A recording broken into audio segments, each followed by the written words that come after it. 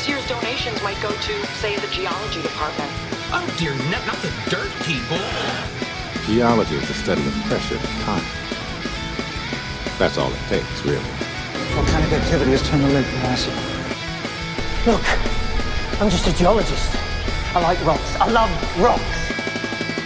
Hello, everyone. Welcome to the Geology Flannelcast. My name is Steve. Hey, everybody. This is Chris. Yes. Good evening, or day, or afternoon, wherever you may be. I hope you're having the time of your life. Nice intro. His name's Jesse, by the way. Oh, shoot. Never mind. In my head, I pulled that out and I was like, oh, yeah. All right. That was pretty good. But I guess Chris had to ruin it. Part of an introduction is actually introducing yourself. There you go. Well, welcome to the premier geology podcast, the Geology Flannelcast. Thank you for listening. Yeah, thanks for stopping by this week. Yeah. Yeah. For sure. Hope everyone's having a splendid day. We are about 1 week away from the winter solstice as of the recording of this podcast. Yeah, man. Boy, that's exciting. You gonna do anything for it? For the old winter solstice holiday? Yeah, you're gonna, I don't know. Same thing I do every night, run around naked in my yard. Yeah. Again. Until the neighbors call the cops again. It's the solstice somewhere. Is that what you say? It's something I don't think that's how it works, but nope. It's not the like solstice happy on hour. Venus. I did this in the summertime, and I recommend it. The solstice to me is always interesting because the sun stands still. You know, that's what solstice means, right? Sol being our sun. And so you go out and you look at it, and Oh, how about that? it doesn't change where it is in the horizon. And actually, it doesn't change much for the next few days. But I always like going out and just taking a gander at where it's at in the horizon, and it just kind of basically stays put at that spot. What's the day in Manhattan? They call it like the Manhattan Stonehenge or whatever. Yeah, like Manhattan Henge.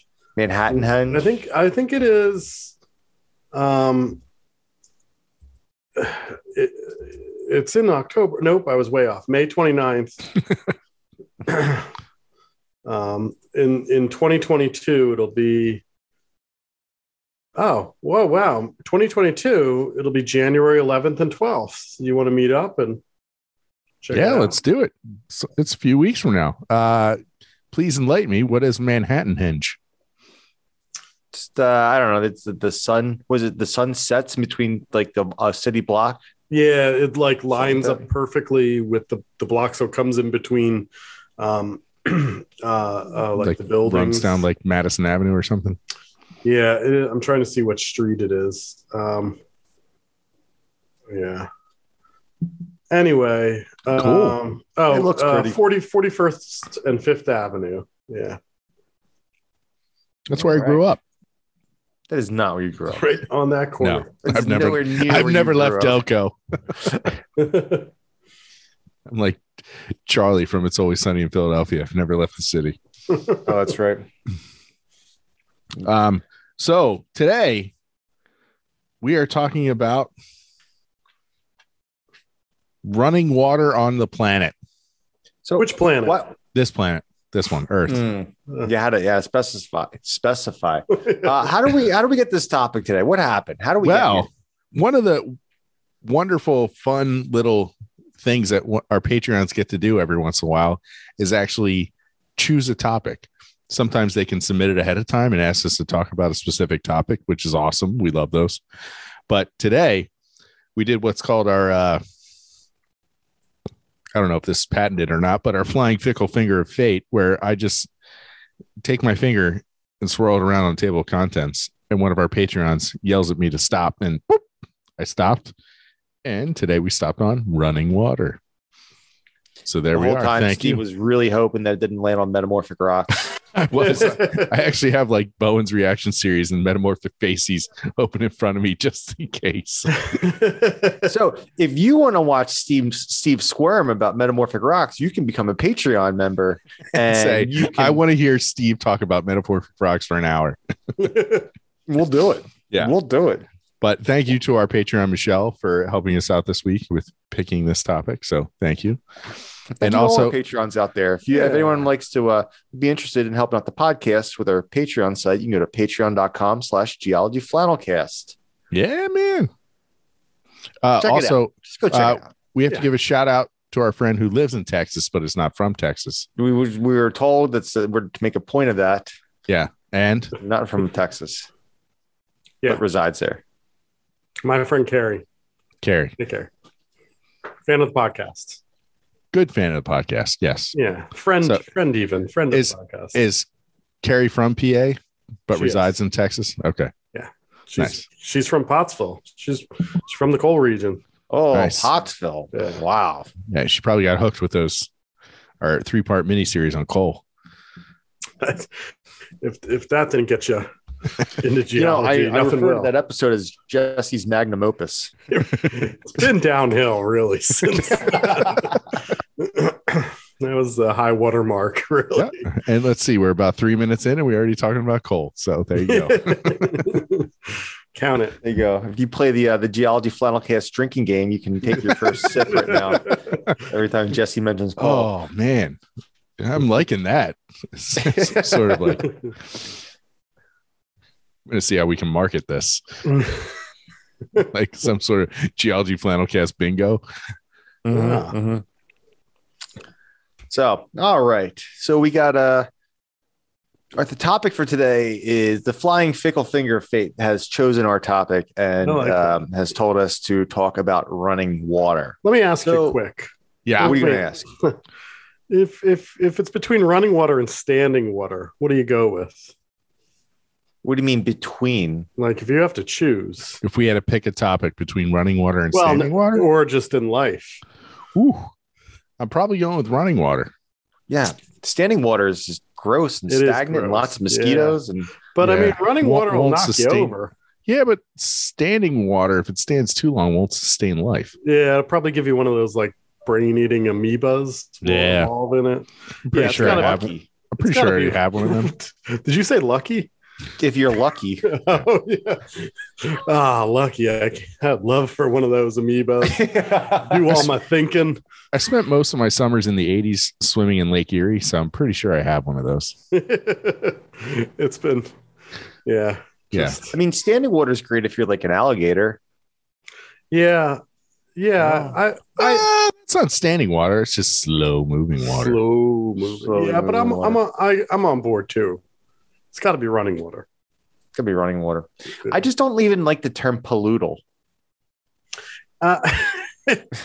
It is. Whenever I see it, I'm always like, poddly? It just sounds too much like polluting. Yeah. Pollutal. Yeah. Oh, well, it sounds like poodle to me. Yeah, it sounds like a polluting poodle. A miniature puddle. Poodle. You know, my old dog, Mr. Oliver, was part poodle. So was he? Yeah. Rest in peace. Yeah.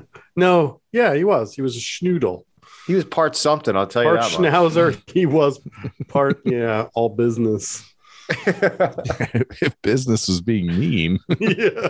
Mr. Oliver was very protective of Jesse. Yeah, Mr. Oliver loved Jesse, but no one else. Not many other people. I was. Yep. Him and I were quite a team. Pretty sure he snarled at me on several occasions. Oh yeah. Oh gosh. He snarled at me, and I was his favorite. He's just. All right, so we have this running water on the planet. Water flows downhill. Done. There it is. So 97.2% of the water on the planet is oceans. Yeah, there's a lot of water you can't drink. Yeah. So that stuff that's not pollutal, right? Because I mean, it's still moving. What, the ocean? Yeah. Yeah. Currents. Yeah. It's tides. cooking. Tides come in, tides go out. Nobody knows. Unless you listen to our episode. Yeah, let's listen like 2 episodes ago. So if you take all of the glaciers and all of the groundwater, that makes that other 3% up. So glaciers and groundwater make up 3%. Yeah, okay. Glaciers is 2.15%. And then groundwater's 0.62%. Wow. So groundwater is a little bit more than 0.5%. Yeah. And that is and then, basically everything that every drop of water you drink is most likely coming from groundwater. What about lakes listed on there? Is it like 0.1% or something? Yeah, but my eyes are bad, so I got to bring the book over here.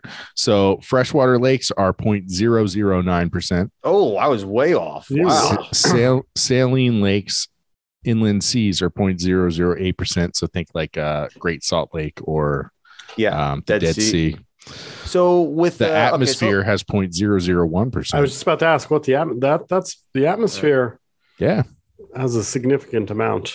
Soil moisture is 0.005%. What's the biological percentage?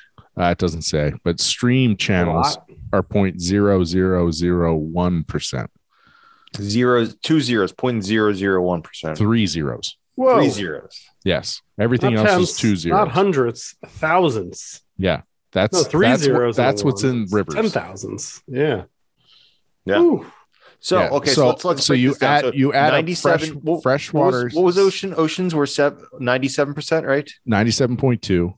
Okay, so oceans. Let's just say 90 to make it okay. Oceans 97. can't drink that. So, and then glaciers can't drink that. That's about 2%. So groundwater is like 0.6%. So 99.2.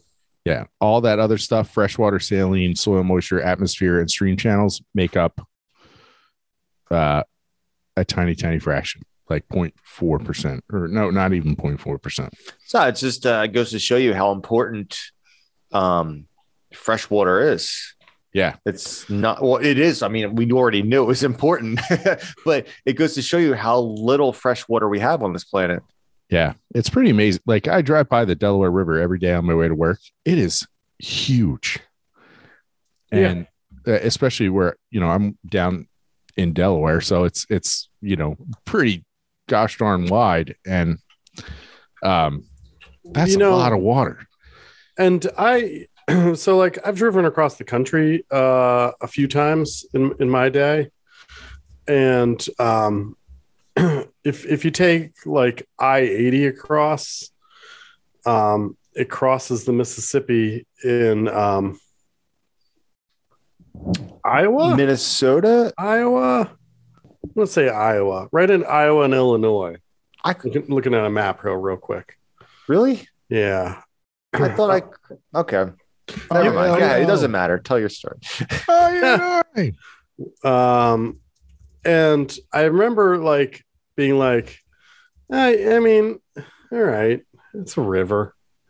It's not like, no, I wasn't blown away, but I tell you what, then I went down south and you see the Mississippi in like Louisiana. Ooh, yeah, it's a big river.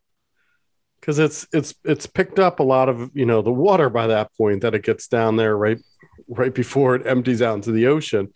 It is really wide and it's pretty impressive. And you're like, oh, it's also really cool when you're in like New Orleans and like you walk up the levee in the river, like the river's below you.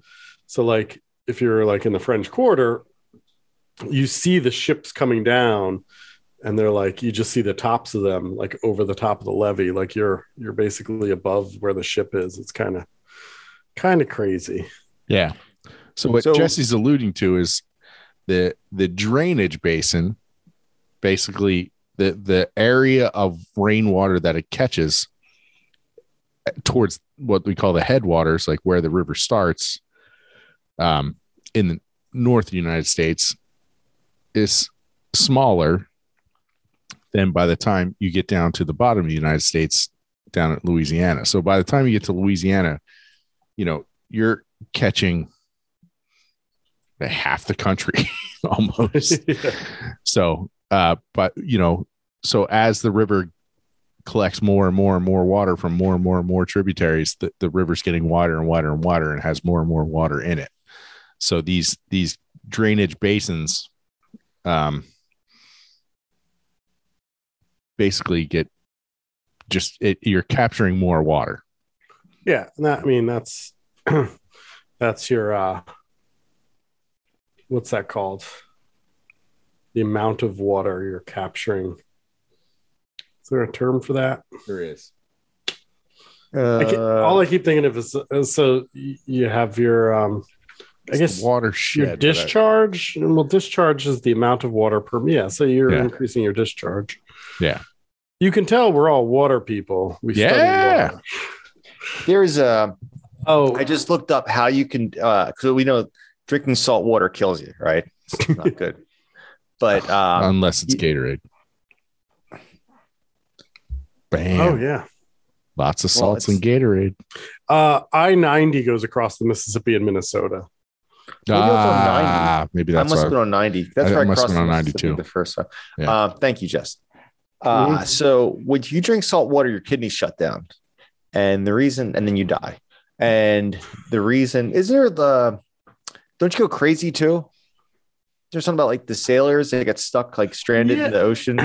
Does it start going crazy from drinking salt water? Is it a function of them just being on a little tiny boat for 100 days? Or I mean, I'm not a psychologist by trade, but now I read this in a book and it was like an action adventure book. So I don't know if it's actually true, but if you're stuck on a boat and you have some fresh water, I think you can cut it with a little bit of seawater to make it last longer.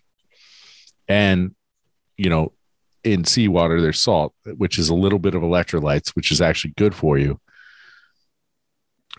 So I'd be interested if any of our listeners out there are experts on nutrition, I guess. I don't know. Well, you need electrolytes to live, and basically. Right. So like if you're stuck on for your heart to beat, basically. If you're stuck on a marooned, lifeboat, and all you have is 10 gallons of distilled water, maybe you could add a little seawater to it, is what I'm saying, to make it last a little longer. Let me tell you, this past summer I read a book about the whale ship Essex, which is what you haven't stopped talking about this book. It really did a number on me. Is this what Melville wrote Moby Dick about? Okay. Yeah, it's what he based Moby Dick on. But like it gets into like they got stranded, for 4 months in a whaleboat when the whale stove their main ship in, and it sounds awful. Yeah, it doesn't sound like fun. No, being stuck adrift. Like, no, I don't want to drink salt water or become a cannibal. Those are low on my list. Did they become cannibals? The one boat didn't. The one did. Ugh, some jerks on that one boat. Yeah. Imagine being like, I should have stayed on the other boat. Yeah, right. Did they kill a person and then eat them, or they just waited for the person to die and like, sitting around? Both, a little bit of both. Well, nice. So the person was on the way out and they just sped it up a little bit. Yeah, back to drainage basins. Yeah, that took a real turn. Real fast. Discuss cannibalism on this podcast here. But okay, so basically, the Mississippi, the salt water here goes all the way from basically Idaho to Ohio at the top of the nation. So all that water, and then imagine like a V shape going all the way down to New Orleans. That's how much water is captured. It goes even further. I mean, like it goes out to the Rockies. Right. Idaho, which is in the Rockies. Oh, you said Idaho. I'm sorry. Idaho to Ohio. I was thinking Iowa. Never mind. You're right. I'm sorry. I'm sorry. All right. So salt. Oh, so basically when your kidneys are doing their thing, kidneys can only make urine that is less salty than salt water. Therefore, to get rid of all the excess salt taken in by drinking salt water, you have to urinate more water than you drank. And eventually you die of dehydration. And if you've ever seen the movie, was it 137 Hours? Is that what it's called? 127 hours? 127 hours. Yeah. Yeah. You made him wait an extra 10 hours. There's a scene where, he gets stuck and then he goes to the bathroom. And then later on, you realize he wished he would have peed in his water bottle because you still have some water in your urine. that can actually sustain you. So, fun fact. So if you become a diamond Patreon, are you gonna recreate this experiment, Steve? I'll pee in a jar and send it to you. Yes. Oh, nope. But Jesse, back to your cannibalism thing. Do you think they tasted better because they were salty? No. They were Just a hard no. Believe me, I've tried. They were dehydrated and they must have been very chewy, perhaps. Yeah, probably. Yeah, very sinewy. Yeah. Anyway, I don't want to. I don't want to really. I'm gonna have nightmares. Listen, this is the geology podcast. We cover the topics that nobody else dares to touch. All right, yeah. I'm telling you, like cannibalism. All right, so so watersheds, huh? Yeah. So, I always find it like amazing that any time that like if you look at like the ultimate like the whole drainage basin for the Mississippi River, like you could have a drop of water that falls in Denver, right? And ultimately that's going to flow out into the Mississippi River and flow out into the Gulf of Mexico around New Orleans, right? Or you could have a drop of rain that falls in Pittsburgh and it's still at the same exit point. And there's a lot of like what Steve was saying, there's a lot of water that gets captured for the Mississippi River. By this, what is it? It's top. I know it's one of the top 10 rivers in the world for discharge. Is that what you got those numbers, Steve? No. I know number one, Amazon. And then the Congo River, is that number two? Yeah. Then the Ganges Brahmaputra. Okay, that's three. Orinoco. I bet you Mississippi's like number 7. No, it's actually it's lower. I'm looking at Orinoco. Sorry, Orinoco's in South America, Venezuela. I'm looking at discharge area, so the collection basin. Okay. Sorry, average discharge. Amazon, Congo, Ganges, Orinoco, 1 through 4, because they're the biggest areas. They're going to have the most water. No, actually, Mississippi is 12. Really? Yeah, according to this site I'm using, it's I think it's French, Wikipedia. Sorry, I tried to spice it up. Yeah, it's according to Wikipedia, it's 12. Yeah, some of these, yeah, I guess, but I mean, it lists the Ganges Brahmaputra as 3, but it also lists the Brahmaputra as 9. Like, pick one. Is it? Well, if you look at the discharge of the Amazon River, it's like an order. Yeah, it's huge. Magnitude bigger than any other river on Earth. Yeah. Right? Yeah, I feel like we discussed this. How many elephants per minute or something like that? The average discharge of the Amazon is 209,000 cubic meters per second, which is an unfathomable number. And number 2, the Congo River, is 41,000. So it's 5 times less. 5 times, yeah. That's crazy. Yeah. Oh, so okay. So the Mississippi is the 1, 2, 3, 4th longest river in the world. Yes. Okay. Yeah. If you're going by length, is it though? The website that I'm looking at, it says that the length of the Mississippi is basically 3,870 miles long. Does that include the Missouri, or does it? Well, it's a thing, as you know. Yeah, I don't know where they got their numbers from for this. 3,800 kilometers. Wait a minute. Yeah, the Missouri is longer than the Mississippi, right? Yeah. By like but the Missouri flows into the Mississippi. Yeah, but in the Missouri is just a little tiny bit longer than the Mississippi. It looks like it's according to my source again. This obscure French website is 1 kilometer longer. Which, if I was if I was Mr. or Mrs. Mississippi, I would dig an extra kilometer Right. up in where are the headwaters of the Mississippi? It's the Missouri. That's the thing. The Missouri runs into the Mississippi. No, well, yeah, but it starts the upper Mississippi is it's north of Minneapolis. It's in Minnesota. It's shoot. Somewhere north. Well, according, I'm on the USGS website, and they're saying that the Missouri River is 2,540 miles long, and the Mississippi River is 2,340. So basically, the Missouri's 200 miles longer than the Mississippi. Whoa!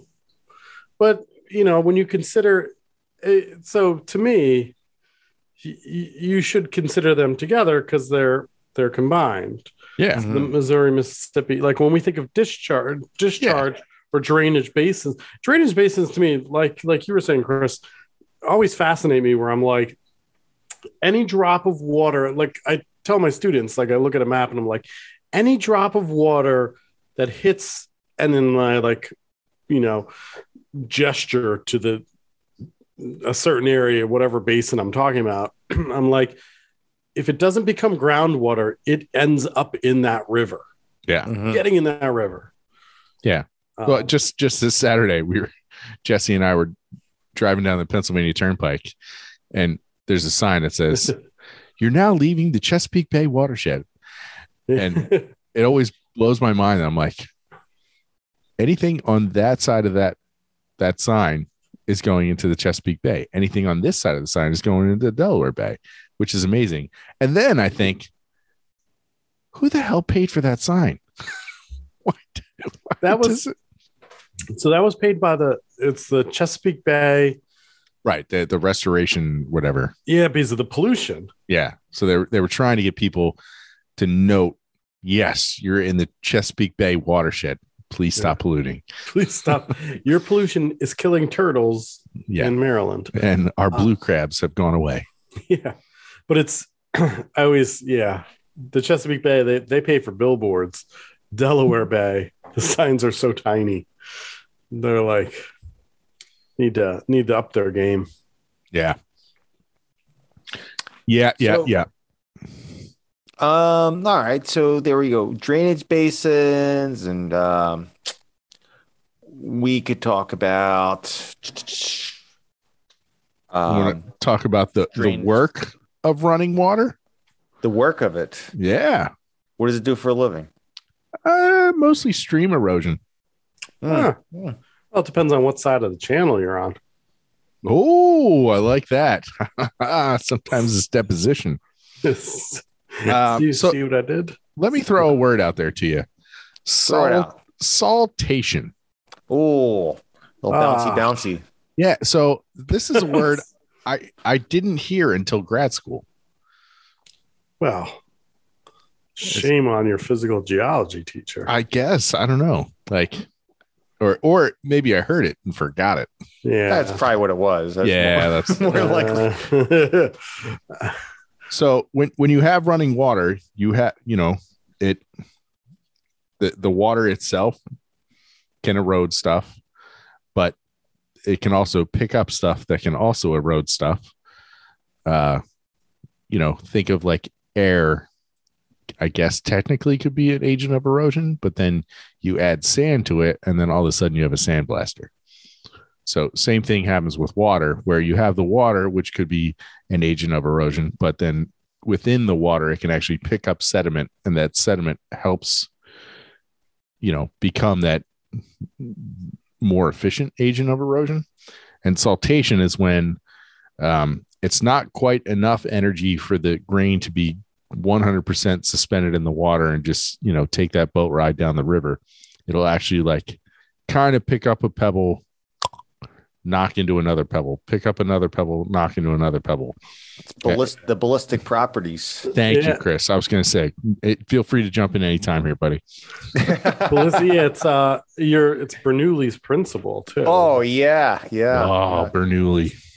Bernoulli is principle that makes flight work. Yeah, I guess it worked before Bernoulli figured it out. Bernoulli was an Italian mathematician. When was this?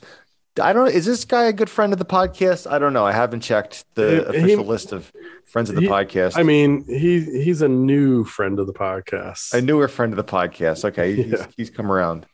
Bernoulli. Let's see. If I had to take a guess, and I am just totally guessing here, I have no idea. I don't know when Bernoulli was live. I would say he published his book 1730. Oh, nice. Hydrodynamica. He published his book in 1738. Oh, look at that. Within 8 years, I'm impressed. That is a sweet name of a book. Yeah. And Bernoulli, guess what Bernoulli's first name is? Benny. I know. Hey, I'm Benny Bernoulli. No. First off, he wasn't Italian. I'm sorry. He wasn't Italian? No. Where is he from? Well, he was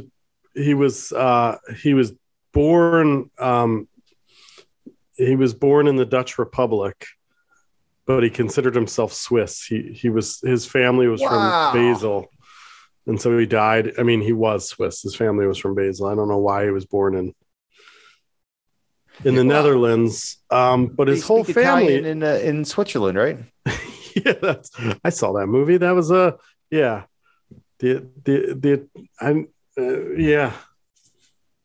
Who are you thinking of? I want to get to the bottom of this. What was I thinking of? Yeah, who's the Italian you're thinking of? I don't know. I just Bernoulli sound like an Italian name. It does sound like an Italian name, but his first. There's a pasta like Bartoli. Yeah, his first name was Daniel. Daniel. Oh yeah, sorry. Hey, Danny Bernoulli. Danny. No, he was Swiss. So. Oh man, now I feel like a horse's batoot. but it basically has to do with flow paths and creating low pressure zones. Low pressure. Yeah. He did a lot with fluid mechanics and as the book said, hydrodynamics.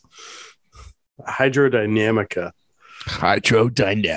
L. Ron Hubbard.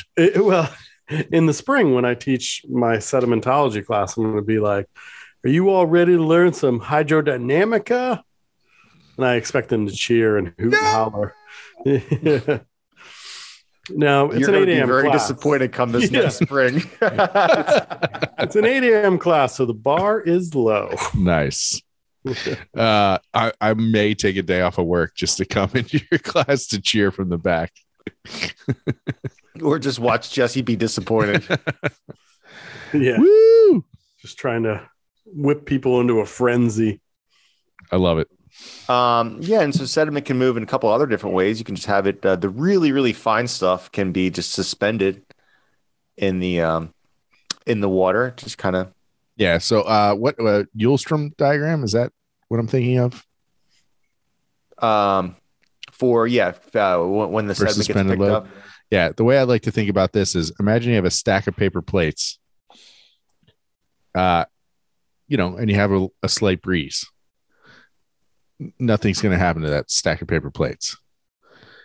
However, you get a strong enough breeze, and then all of a sudden, those paper plates become airborne, and they just keep on going. And even if the wind dies down a little bit, when you have a single paper plate, it's going to keep on blowing away. But if you have a whole stack of paper plates, it takes a lot of energy to get them up into the air. But then once they're in the air, you don't need as much energy to keep them in the air. Mm-hmm. That's what I think of like with clay. So that's a great. I love that, Steve. That's really good. So what happens is clay sticks together because of basically static electrostatic force, and it's electric. It's boogie woogie woogie. Oh, that's a throwback. So Yeah, it's the basically static electricity makes the clay particles stick together. Clay is kind of this platey, tiny wee little bitty piece of sediment, less than 1/256 of a millimeter in diameter, and it all sticks together. It actually takes more energy to move clay than it does. Geez, where does it come up? Then it's like the clay is like equivalent. Moving the clay is the equivalent of moving gravel. At that point, let me double check that number. But it takes a lot. It takes you would think because it's such a small particle that it moves really easily, but it doesn't because it all sticks together. So it kind of acts like a larger size particle, kind of like what Steve said with the paper plates. You know, the paper plates are individually, they're. But once you have that high velocity that then gets those paper plates in the air, those clay particles in the water column, they then stay in that water column for a very, very long time. That's why, I mean, part of that's why the Mississippi looks like, you know, chocolate milk, because it has all those clay particles suspended in the water. Yeah. Or any creek really after a storm event, like you notice a creek or a crick, if you will, if it has auto parts in it. Thank you. Thank you. Very good. Yeah. You know, just a normal sunny day, it's just clearish water running down. But then after a storm event, it looks like, you know, a bunch of crap suspended in it, and that's those clay and silt particles being suspended in the water column. So I was off by a little bit. The energy it takes to move like your really, really fine clay is the equivalent of moving around pebbles. What's the size difference between a pebble and gravel? Let's see. It is pebbles are I'll tell you right now. 1, 2, that's sand. 3, 4. Pebble is an actual size? Yeah, you're looking at like Did you mention why the plates stick together? Static. Yeah, electrostatic forces. Yeah, man. Always causing static. That's what I say when I'm shaking my fist at the river. Yep. Pebbles Stop putting my stuff on Front Street. Pebbles go from 4 millimeters to 64 millimeters. According to you say Uden? I always heard the Wentworth scale, but I think this Uden Wentworth scale. Yeah. So there you go.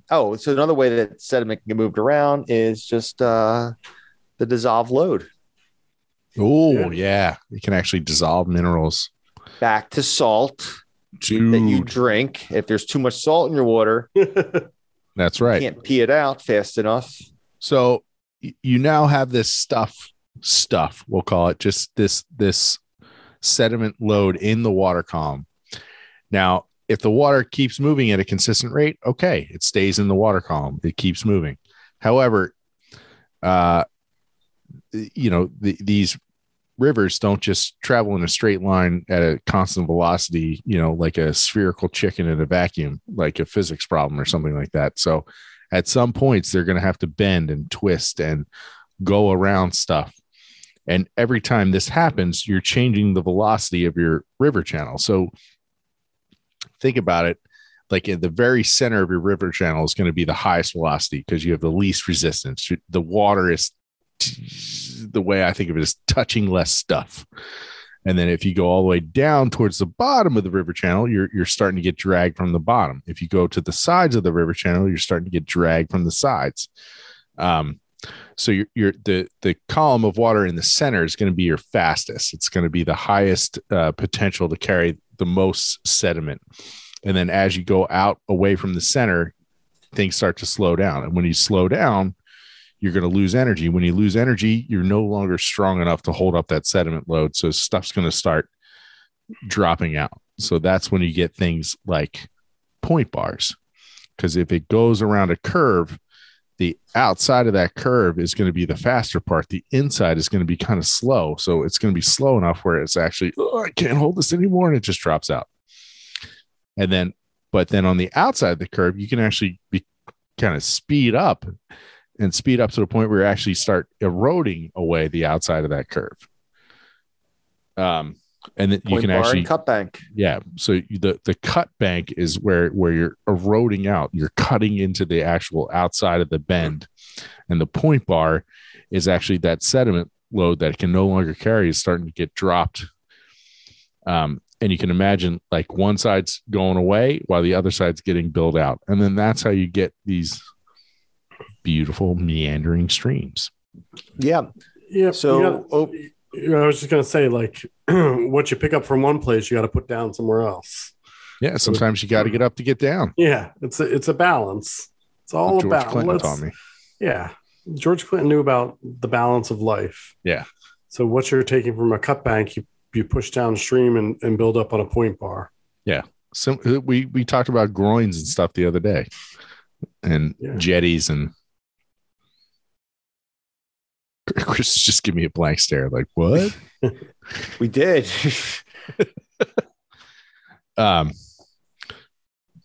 So let's go back to these meanders, and over time the meanders tend to get more and more exaggerated and more bendy, I guess you could say. Ooh, I like that. Yeah, I will say that. Yeah, because you think about it, even if you just have a little perturbation, just a little squiggle, eventually that squiggle is going to get exaggerated as much as it possibly can. Mm-hmm. So you're going to add these squiggles and squiggles and squiggles and get more bendy and bendy and bendy, and it's going to get less efficient. It's going to get less and less efficient over time. And here's the deal with water. Water is very lazy. Water does not like to do any extra work. It just wants to get by with the least amount of work possible. Water wants nature in general. Nature in general wants the easiest path. Easiest path. We're talking, and this is like the term path of least resistance. We're not joking. When water wants to get to the ocean, it's going to get to the ocean, but just it doesn't want to have to do any extra work. It's almost like, like if you're riding a bike, nobody likes riding a bike up a hill. No one, unless there's something wrong with you, or you just like working out, but there's something wrong with you. But who doesn't like dive bombing a hill on a bike? It's just like one of the pleasantries in life. Get the wind in your hair and you're just going down the hill. It's so much fun, right? There's no point in going uphill. Just go downhill. Well, that's what water does. Water doesn't like going uphill, and it won't, right? And it just wants to get to the ocean as fast as possible. So now what's happening is it's going down the river, and it's going down this really, really bendy, inefficient path, right? And it's going, this is stupid. I'm not doing this anymore. This is a waste of everybody's time. And what it'll eventually do is it's almost like kind of if you have this like really, really, really exaggerated bend, it's almost like if you're doing you're going down a mountain, like a windy mountain road, hairpin turn, right? Now, maybe you see a sign that says speed limit 15 miles an hour. It's a really, really bendy turn, right? Really tight turn. It says speed limit, 15 miles an hour. And you're going 70 miles an hour. What's going to happen to your car? You're going to go right through the guardrails, and who knows where you're going to end up, right? You're going to just blast straight through. Well, that's what rivers end up doing. Once that path gets so inefficient that the river just ends up blasting a straight path right through. It basically cuts off that whole bend and goes, nope. Now I found a more efficient path. We're going straight through. We're not doing this ridiculous bendy thing anymore. And the river kind of straightens itself out. But what's left over now, you still get this lower topographic area, and it's kind of a lake. It looks like a horseshoe, and it's no longer attached to the river. And what do we call these horseshoe lakes? They're called Oxbow Lakes. Yeah, Horseshoe would have been better. Yeah, It made me learn about an oxbow. What's an oxbow? It's like the collar that goes around an ox, like an ox, like pulling a. For like call it an oxbow. All right, I never thought to ask what an oxbow is. How about that? So, anyways, if you look at like the Mississippi River around the, like along Arkansas, the Arkansas Mississippi border, and it is just Oxbow Central. Yeah, you look at some of those historical locations of the Mississippi River, it's really fascinating. Yeah, so if you look at the boundary, between the Arkansas and Mississippi, for the international listeners out there that don't know what Arkansas and Mississippi is, or states in the United States, and the original boundary for those states was the Mississippi River. Whenever those states became a state, I don't know the year off the top of my head, but now you look at the boundary and it doesn't follow the Mississippi River anymore. It follows where the Mississippi River was, however many years, 150, 170 years ago, or whatever, when that became states. But the Mississippi River has changed course substantially in that area over time. And it's just a great example to show just how dynamic rivers are, how dynamic these whole systems are. I mean, geez, you might, like Steve just said, he drives every day. When he drives to work, he drives right past the Delaware River, and he notes it and whatever. But Steve, have you ever noticed the Delaware River like changing course during your whole life? No, you didn't. But has the Delaware River changed course in the past? Oh, you better believe the Delaware River has changed course over the past, right? Thank you, Army Corps of Engineers. Oh, what a human life scale span is just incredibly insignificant when we're talking geologic time, right? Okay, these rivers over geologic time they're jumping around all over the place, and they're just not staying still. And we just have to, when you look at a river over geologic time, they're just moving all over the place. Just when you look at it during like a human time scale, like a human life, maybe it doesn't move for in that one tiny little location. It doesn't move for 70 years, but it's going to move eventually. These things are always jumping around. So you can see the old path of some of these meandering rivers by looking at the Oxbow Lakes. And eventually the Oxbow Lakes will fill up with really, really fine sediment. Sometimes they call them mud plugs. We were actually talking about this before the podcast started. And and if you just go to Google Earth or Google Maps, not even Google Earth, and just go to that border between Arkansas and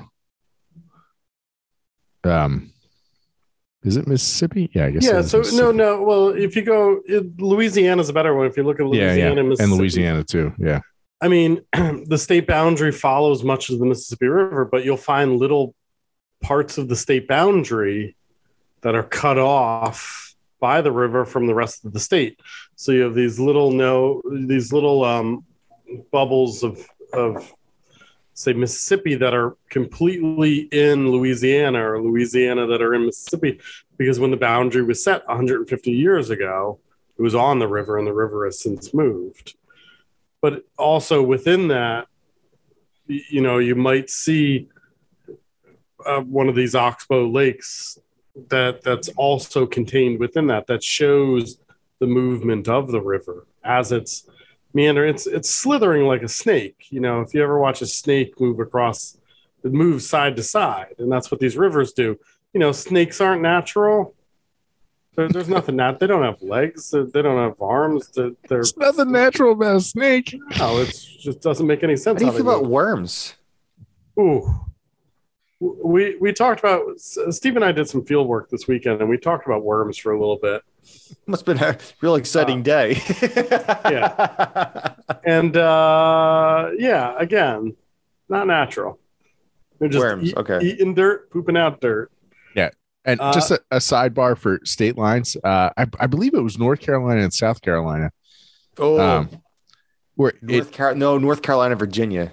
Is that what it was? And yeah, like just recently, like within the last like 4 years, they realized that the border was drawn wrong, incorrectly. Oh, maybe no. It wasn't.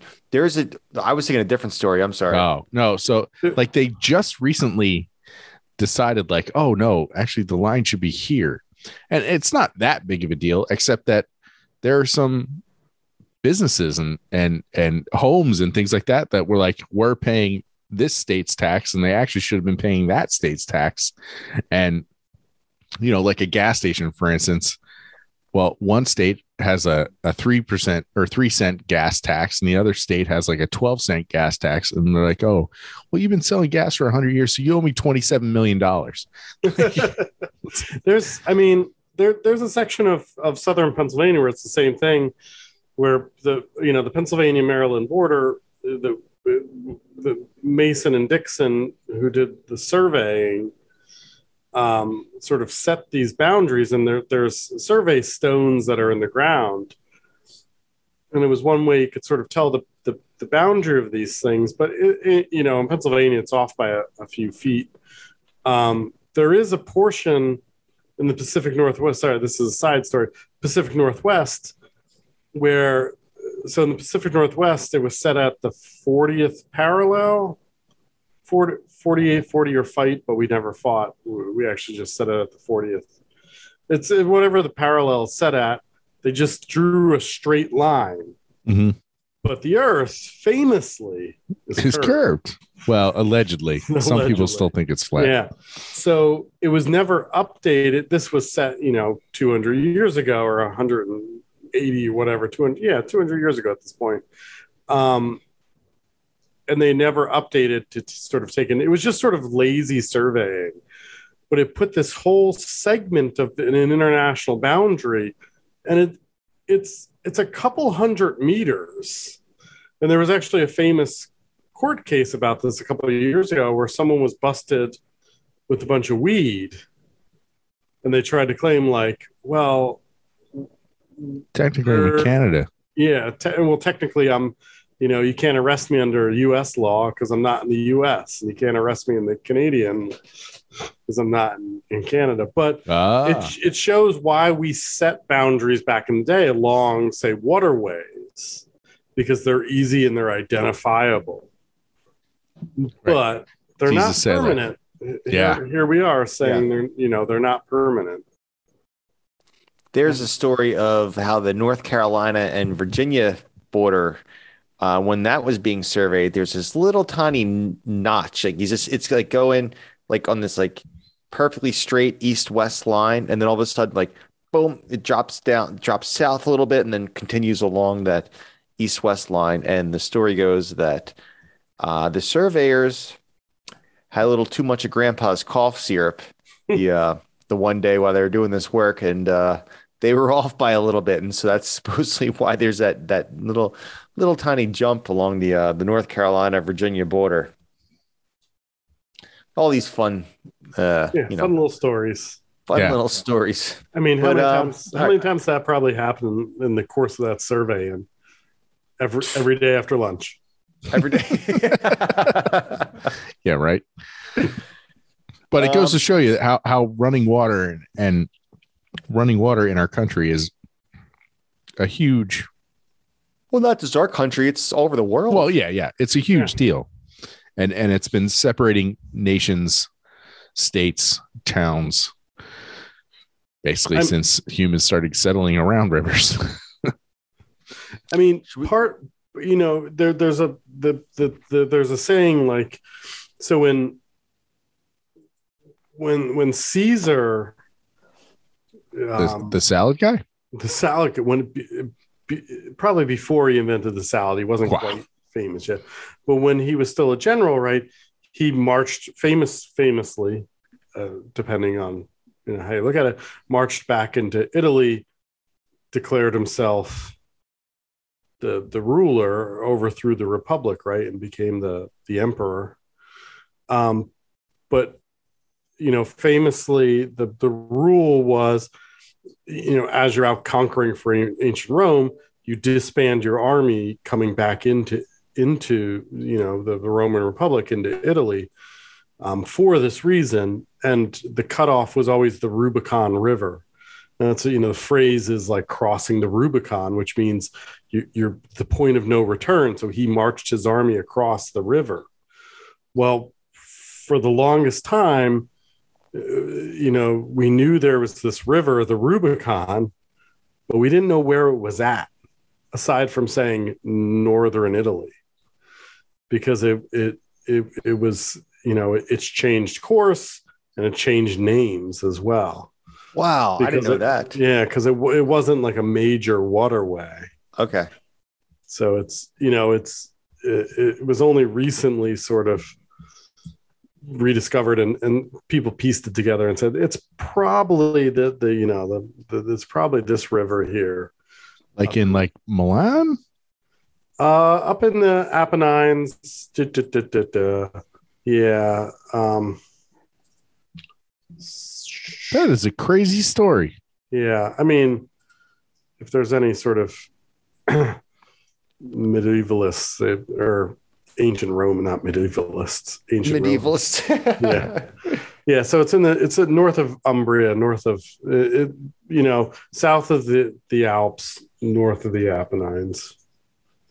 Yeah, because you come out of Gaul and you go into the Roman Empire. Yeah. So really interesting because these things move. And that's one of the things I always try and tell my students is that, rivers, we think of them as permanent, especially in this day and age. Like you drive past the Delaware River every day. It's always there. There it is. Yep.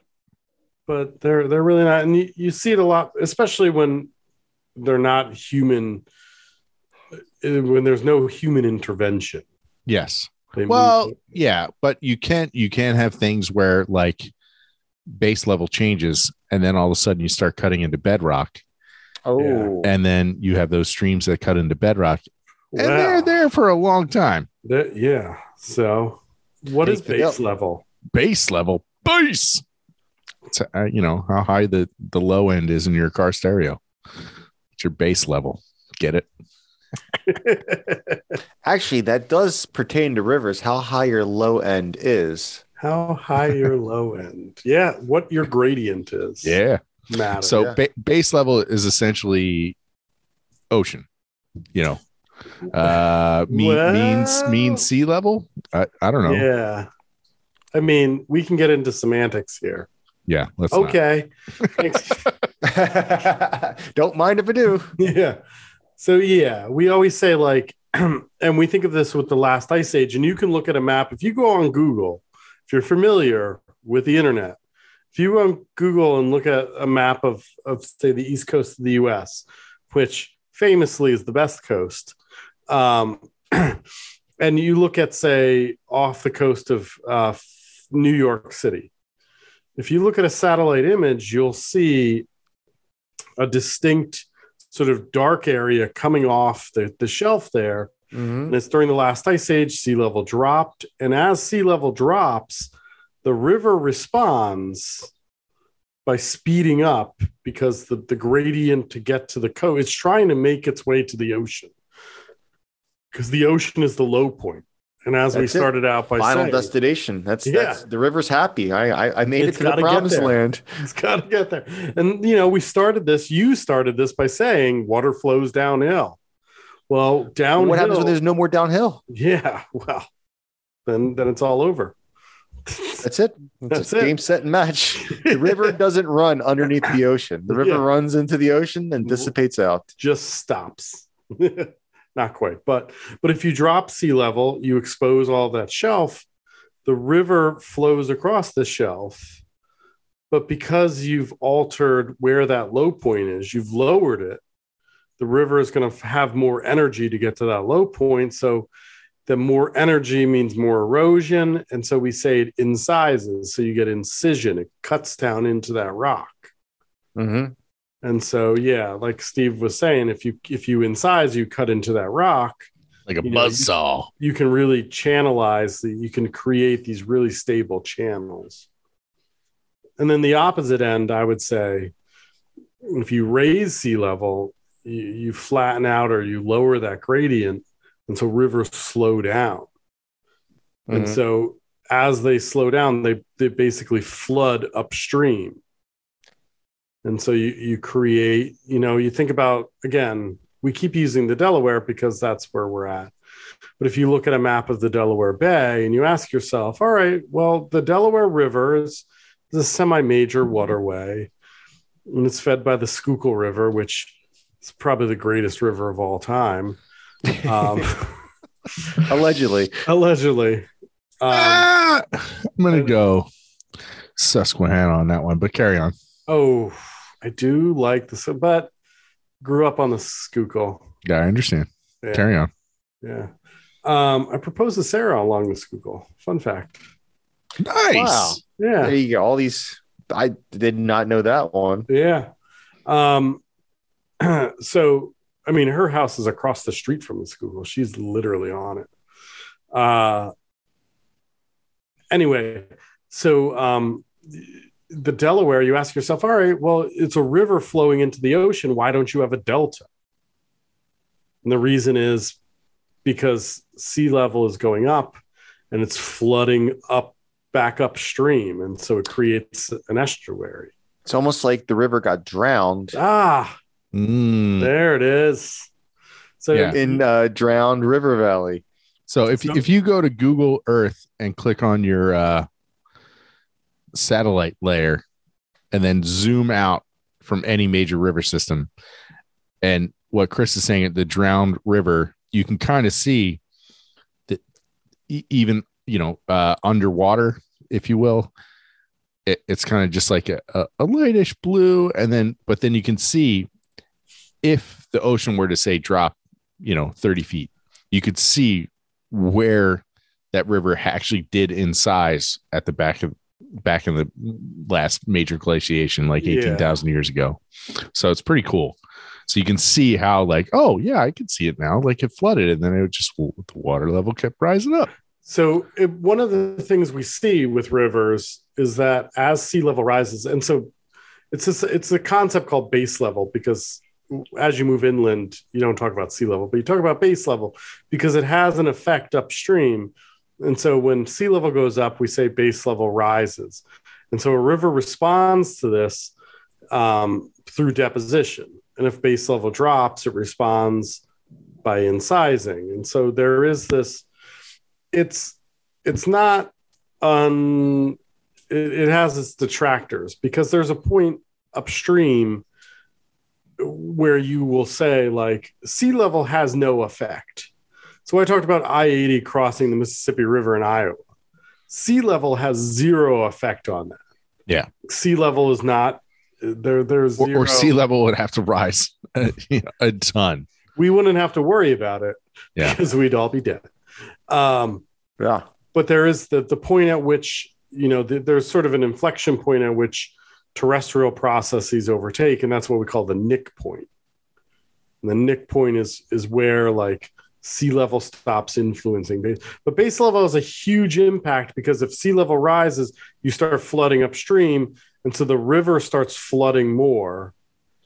And if the river floods, and as we talked about earlier, and finds an easier path, it will take that easier path. And so this is one way in which you change the course of a river.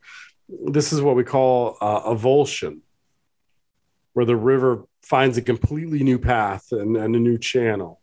Oh man, like we can get, this is a whole topic we can get into. You just opened up a can of worms throwing out this. I did not expect you to go through to avulsion. Yeah. So if you look at the Mississippi River Delta right now, it's entering the Gulf of Mexico, right at New Orleans, right?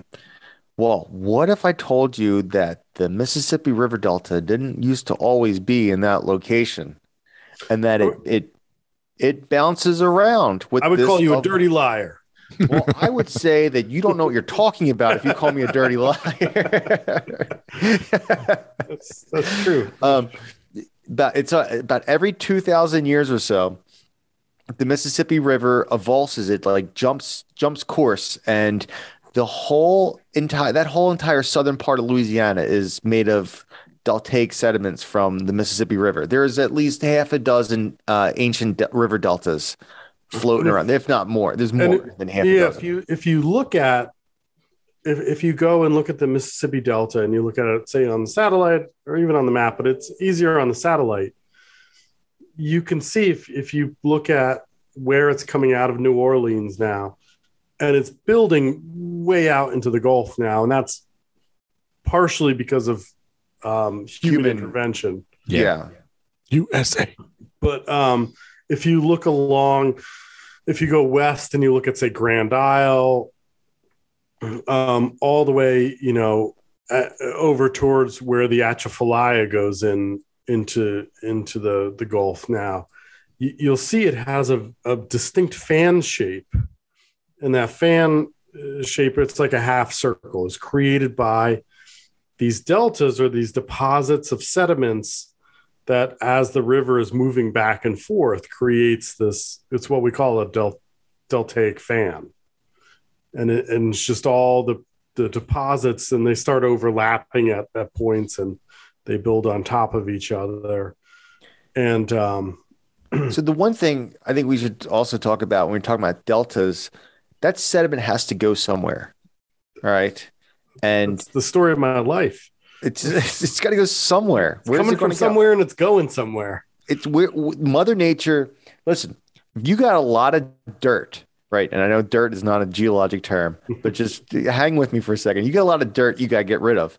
What's the easiest way to get rid of that dirt? You put it in a hole, right? You throw it in that bottomless pit in Springfield, right?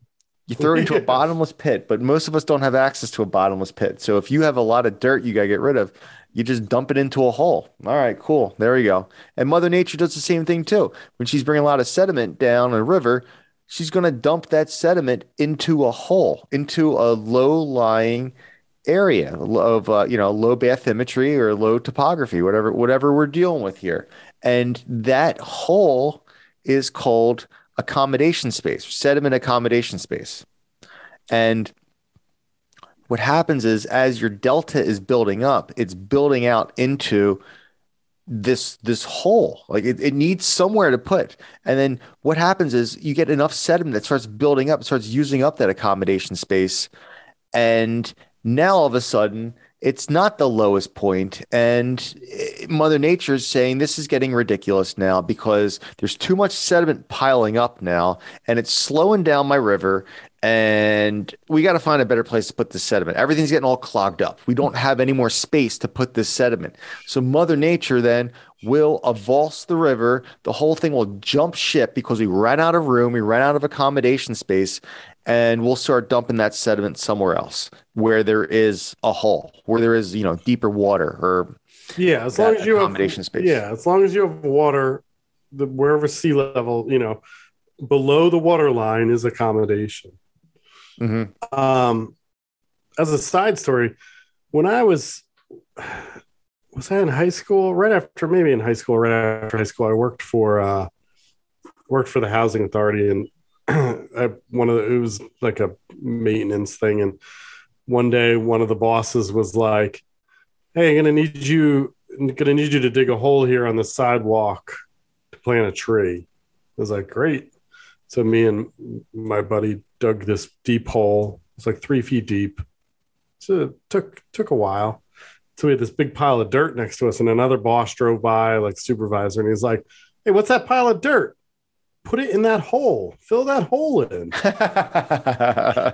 Classic story. And then the other supervisor, of course, drove by, and he's like, "I told you to dig a hole. Why didn't you dig a hole?" And made us dig it out again. So that's sea level going up and down right there. Hey, Mo. There you go. You're dealing with accommodation, and wow, those were life lessons right there. You didn't realize it at the time, Jesse. Classics. That's why I got into geology. I was like, this reminds me of the Mississippi Delta right here. So that's just one of the basic fundamentals about how sediment deposition works. Mother Nature's going to deposit the stuff in the low-lying areas. And, You run on the low-lying area, she's going to find a new place to deposit that sediment. She's looking for the easiest spot. She's lazy, just like the water. Yeah, that's part of the reason I love the earth sciences so much, is because I can relate.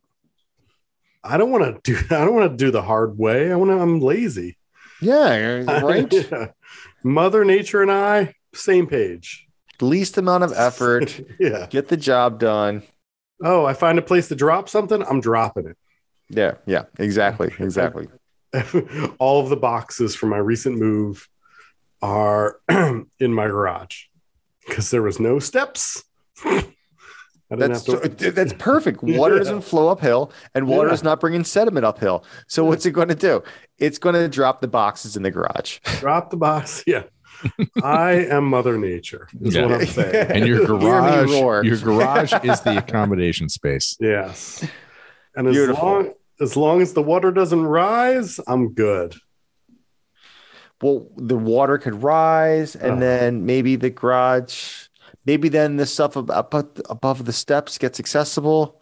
But then you just bought a brand new house, and you're not going to be happy if the water rises above the garage. That's true. I feel like this analogy is going off the rails. I was going to say the water will float the boxes up to like the second floor. Just grab them out of the second floor window. Let Mother Nature do the lift. I'm no physicist, but I don't think that's how sediment works. Unless you have a pumice deposit. Oh, that's true. Yeah. Very small rocks.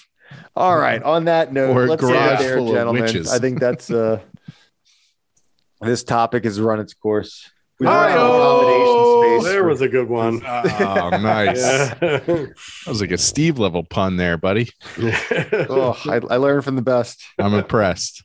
Thank you. Well, yes, thank you very much. Check out our new Instagram. Not new. It's always been there, but we're trying to up our game. Our rejuvenated Instagram. By the way, we never said the word rejuvenation when we talked about the rivers. Yeah, we should have. Down cutting and getting all that energy. It's called rejuvenation. We'll get to rivers part 2 at some point.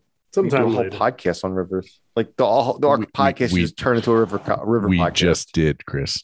We'll call it the Old Man River Podcast. I don't know. Ooh, I like it. I'm in. All right. So check out the new Instagram, the new and improved Instagram. What are we on Instagram? We're just Geology Flannelcast on Instagram. Well, you really put me on the spot here. I think it's Geo Flannelcast. No. You can check us out on Facebook, Geology Flannelcast. Tell a friend. You know, it's the time of giving. And the time of giving is to give the gift of the knowledge of the premier geology podcast. Distribute the knowledge during December. Distribute the knowledge during December. In a distributary of a river. Ooh. I like it. Disseminate, distribute, December. Deliver the podcast to a friend. This is going on way too long and it's not even funny. So speaking of which, 3 new Instagram posts from our favorite hotspot of, well, maybe second favorite of Hawaii up while we're recording. All right. Well, first of all, in order for me to really have an informed opinion on this, I'm going to need to go to Hawaii and Iceland. And any other hotspot, I Yellowstone. guess. I've been to Yellowstone, so I have perspective on that one. Here, the Galapagos is pretty good. Oh yeah, we go to Galapagos. What's the one that's Reunion? The Azores or Canary? No, down. Reunion is down off of Madagascar. Yes. Ooh, yeah. Which we talked. I think we talked about that in the Patreon extra. With the hotspot blobs. Yeah, the blobs. Yeah. How they're like disconnecting. Yeah. Oh, the enormous hotspot. Yeah, the tree, where they're branching off of. Yeah. Anyway, we're doing the wrap up here. What do we find us on the internet? If you're familiar. The interwebs, which you probably are if you're listening to a podcast. Yeah, I mean, if you're familiar with Google, we can be found there. You might have to search it 3 or 4 times, but we're there. No. You search it once, we will pop up. We are in the no man's land of page 2. No. We numero uno, baby. All right. Yeah. Geology Flannelcast. Not too many people have. Or you just don't even have to go to Google. Just go to geologyflannelcast.com. Cut out the middleman. Yeah. Go right there. Send us an email. Say hi. Tell us who you are. Yeah. And And I know we said it last week, but we had a bunch of listeners pass their PG exam and say thank you to us in various different ways via social media. So congratulations to all you newly minted PGs out there. Yeah, congrats. Very it's very hard achievement. Yeah, listen, these 2 PhDs are like whatever.